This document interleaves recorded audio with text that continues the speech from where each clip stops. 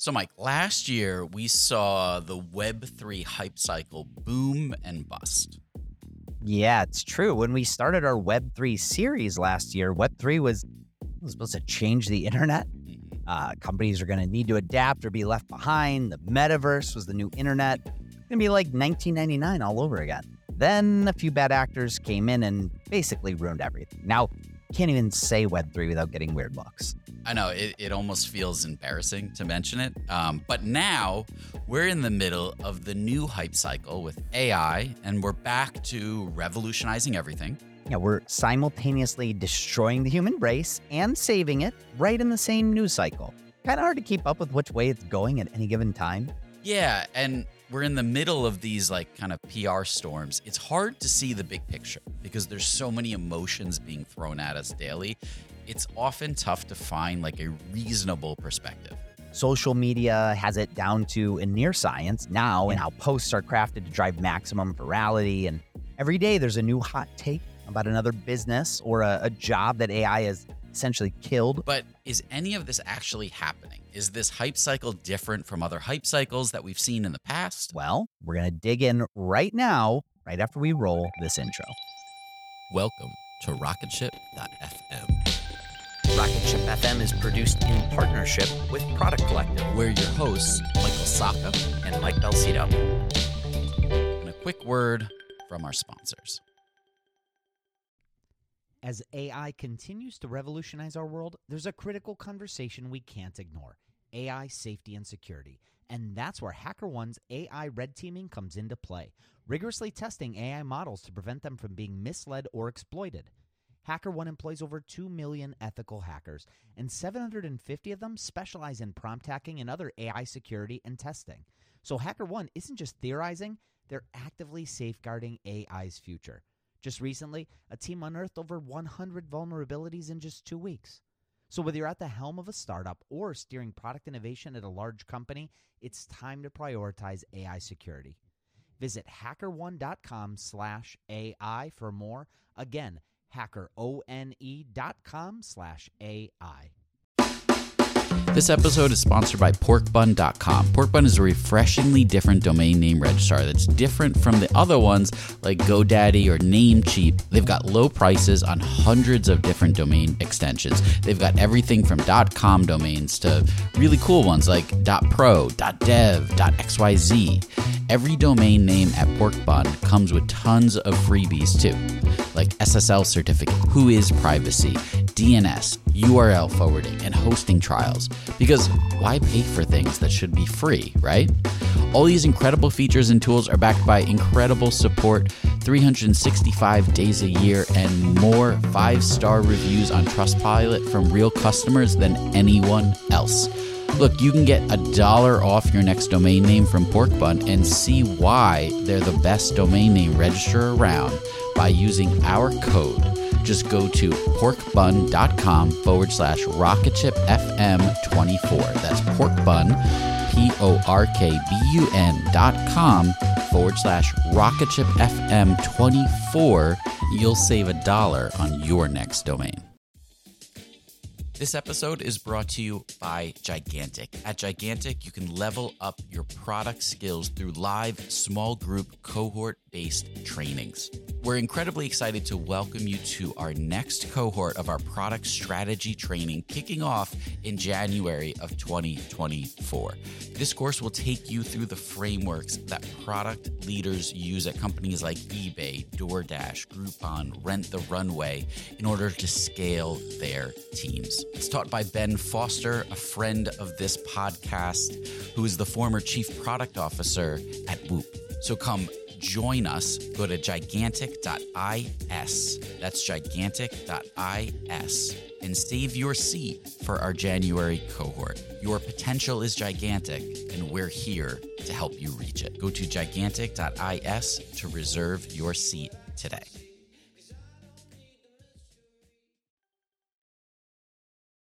So for the episode today, I actually phoned a friend. Okay, which friend is that? So Otto Pohl is a PR strategist who I felt had an interesting perspective on this whole AI climate and would be able to put some of this into perspective for us. So So first, a little bit about Otto. So my name's Otto Pohl. I'm a startup communications consultant, and I run a communications consultancy called Core Communications, as well as the Otto Awards, which is the world's leading startup communications awards program. We hand out about $1 million a year in prizes to 10 companies that do a particularly great job in telling their startup story. All right. Well, where did you and Otto start? So we started with the buzz. Buzz about AI, obviously OpenAI being one of the key examples of it in the media. And it's not hard to see why. This technology potentially, it mirrors what's going on, mirrors a lot of other technologies, but this one really goes kind of at the root of what makes man special, and are we maybe losing that moment, right? We used to have this idea that what gave us solace and separation from the animal kingdom is that we're so smart. We can think, we can reason, we can plan. And suddenly there's this potential that we are now that have lost that, what makes us special. And that obviously is very emotionally disconcerting, but it also opens this whole Pandora's box of fears that either we're going to be irrelevant or we're going to be subjugated to this technology. Some people think obviously it might be the keys to the kingdom and an incredible future. Whatever it is, it becomes this Rorschach test that everybody can project their hopes and fears onto. And that's just made it a particularly perfect storm of technology, hype, and discussion. Yeah, I definitely agree. It's felt overwhelming at times. They've done an incredible job at pushing out these huge narratives. Sam Altman saying, we're going to need basic income because this thing I'm building is going to wipe out all the jobs. Researchers are coming forward and saying this will be the end of humanity if we're not reined in. So I wanted to know, who's creating this hype cycle? Is it the companies? Is it the surrounding ecosystem? Well, it's a good question, and I should start by saying I'm not on the inside of any of these AI companies, so I don't know. But seeing from the outside, I think, so it's interesting. I think largely the hype is generated from the outside. I think this is it's just a perfect storm of things that everybody wants to talk about and, again, express those hopes and fears. What I do think is that the leading AI firms have almost started if you can't beat them, join them attitude at this point, in terms of exaggerating the hype just on the theory that they can't do anything about it, so they might as well help build it because it makes what they're working on feel more important.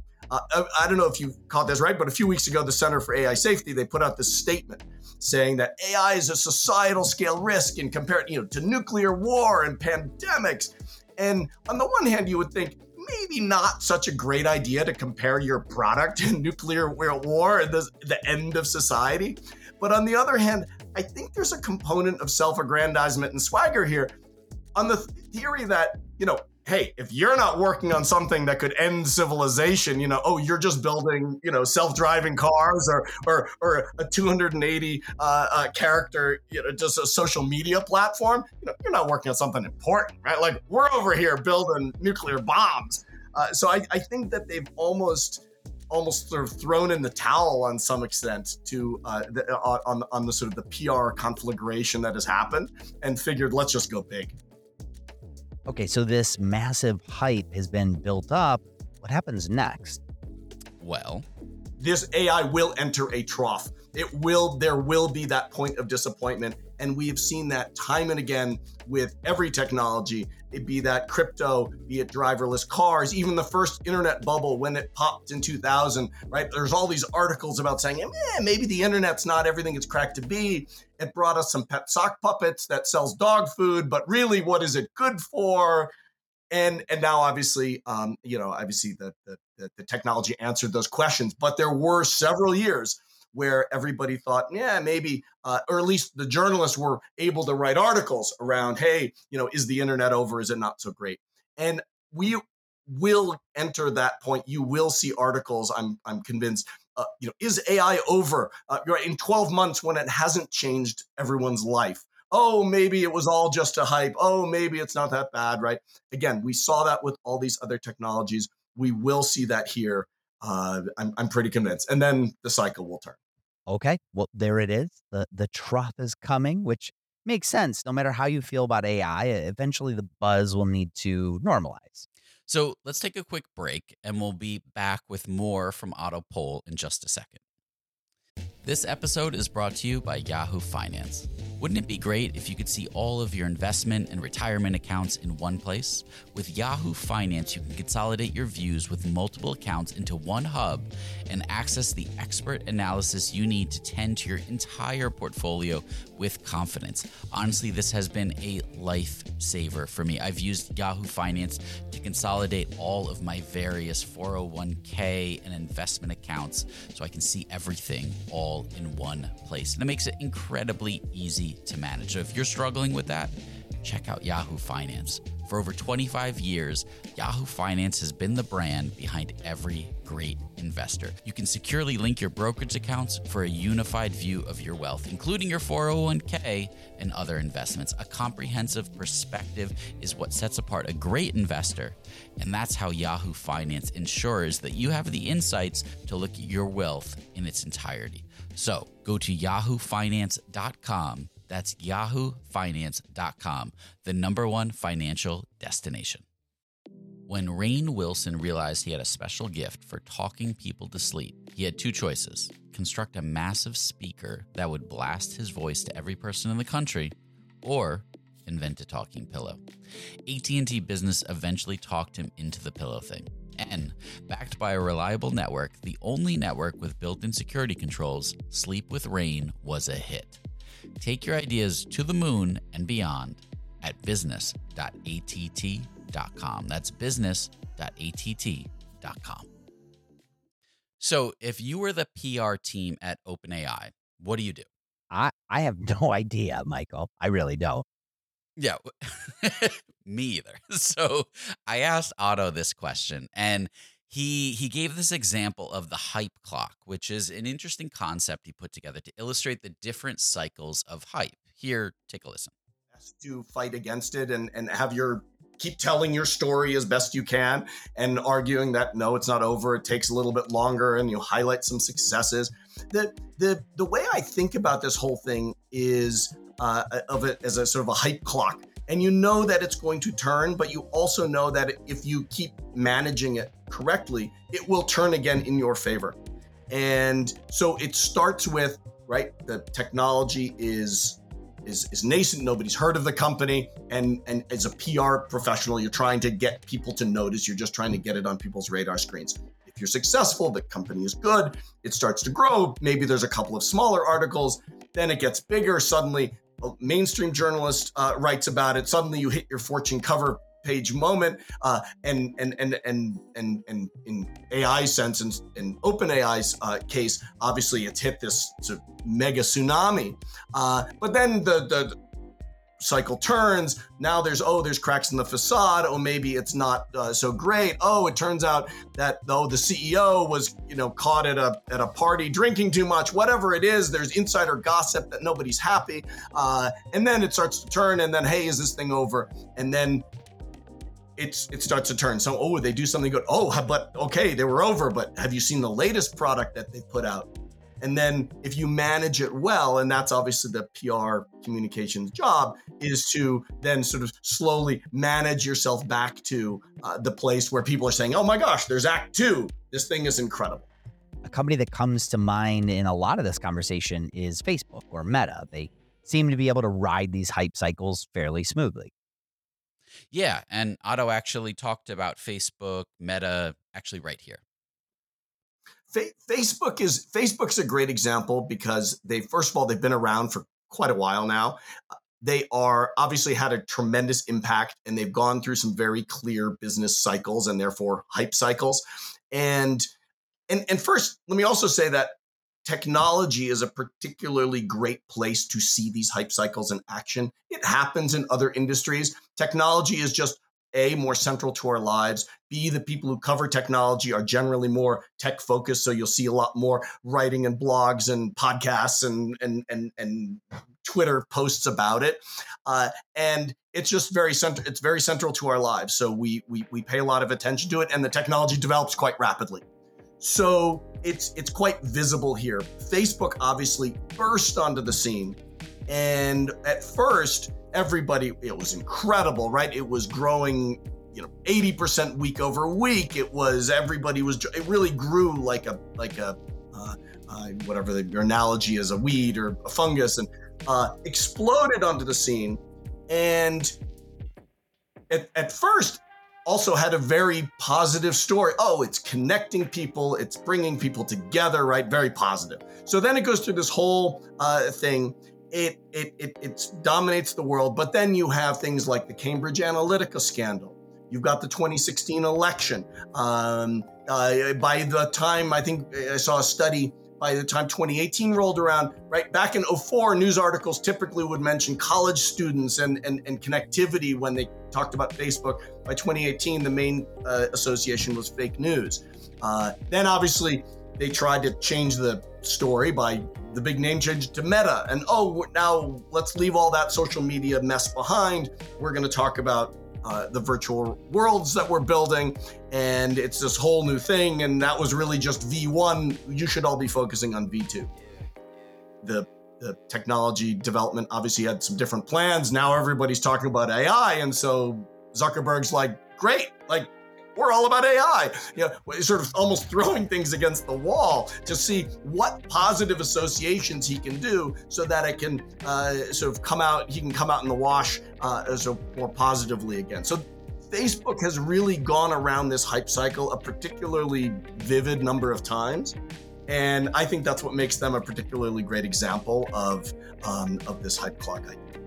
That makes a lot of sense. They've seen so many cycles now, and they do often find themselves in the middle of these hype conversations.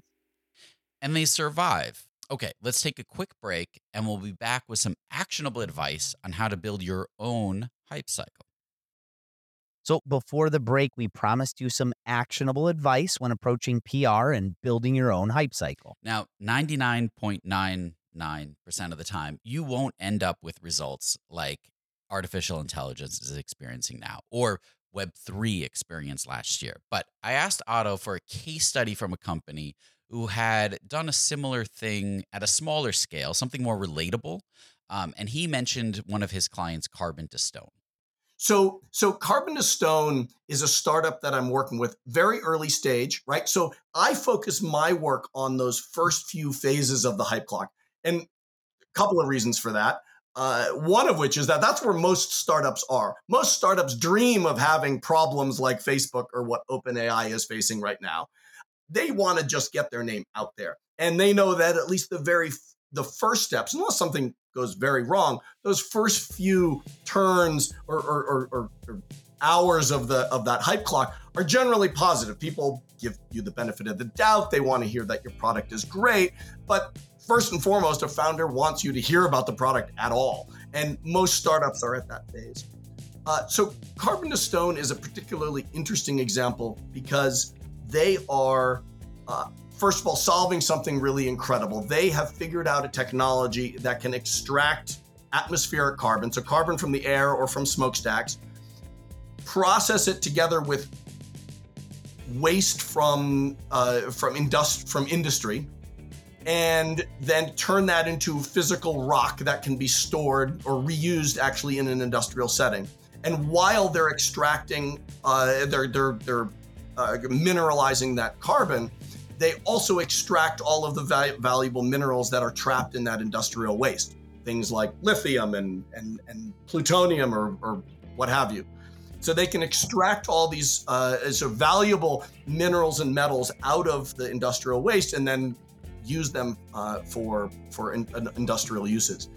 And so you have this relatively complex story, and your goal is to try to get that out there. And so now the challenge for a PR professional at this point is much more around, okay, how do I start defining the audiences that need to hear that? And how can I get that message told to the audiences that need to hear it in order for them to take the action? So in the case of a Carbon to Stone, you have industrial partners, you've got aluminum smelters, perhaps, or iron ore companies, right? You've got any company that's processing large amounts of mining mined material in order to produce some industrial output. You've got people who are recycling metals.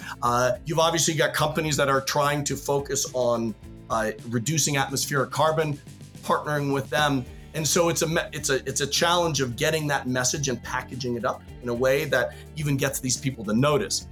And if you're lucky, then you get to you get to the point where someone starts to say, "Wait a minute, is this all that great?" and write the countervailing article. That's interesting. If you're lucky enough for someone to write the countervailing article. That's right. You want the campaign to be so successful. There's actually a benefit, be it like clicks or eyeballs, to writing the counter argument. So how do you do this? What are the challenges startups face when pursuing PR? Exactly. So there's first of all, you're exactly right. Most people will come and their first instinct is tier 1 publications. I want to be in the New York Times, Wall Street Journal, right? Washington Post. It impresses mom. Everyone's heard of it. It feels like a great feather in the cap. There's 2 reasons why I would generally, again, with a more targeted, almost with any startup, not start there. And the first is that it's a lot easier to get into some of these smaller ones, and you're actually going to find a much higher concentration of your intended audience that is reading that publication and that might take action as a result of doing so. New York Times feels great, but 99% of the people that are reading that are functionally irrelevant to the success of your company. And if you can get it, of course, it's great. I mean, I'm not saying it's bad. It's just that it typically requires a lot more time and resources to get into. It's a much lower likelihood of success. And secondly, the chances are that if you even do, you're going to get a very small mention. It's going to be far less about you than it is about some larger issue, and maybe they're going to mention you in the 37th paragraph. And that's, listen, that can be great if you can get there, but you can have a feature article about yourself in Lawn and Garden magazine if you happen to be doing something that's targeted at backyards, say. That can be way more powerful at convincing the contractors that put in gardens at buying your product than if there's a mention in the garden section of the New York Times when that happens. So I generally direct people to really thinking about how small they can go, at least initially, and then you can grow from there. And ultimately, the New York Times journalist will then refer. Typically, they'll research the company and they'll find all these other articles that you've placed, and that can become the beginnings of the story that they're going to then use when they finally write about it. So if you wanted to do all of this, where do you even start? So you start small, then you try to go big, and you got to lay the groundwork before pursuing these larger opportunities. Sound advice. And with that, huge thanks to Otto Pohl today. If you want to get in touch with Otto, we'll include a link in the show notes. That's going to do us for today. So for Mike Balsito, I'm Michael Sacca, and this is RocketShip.fm.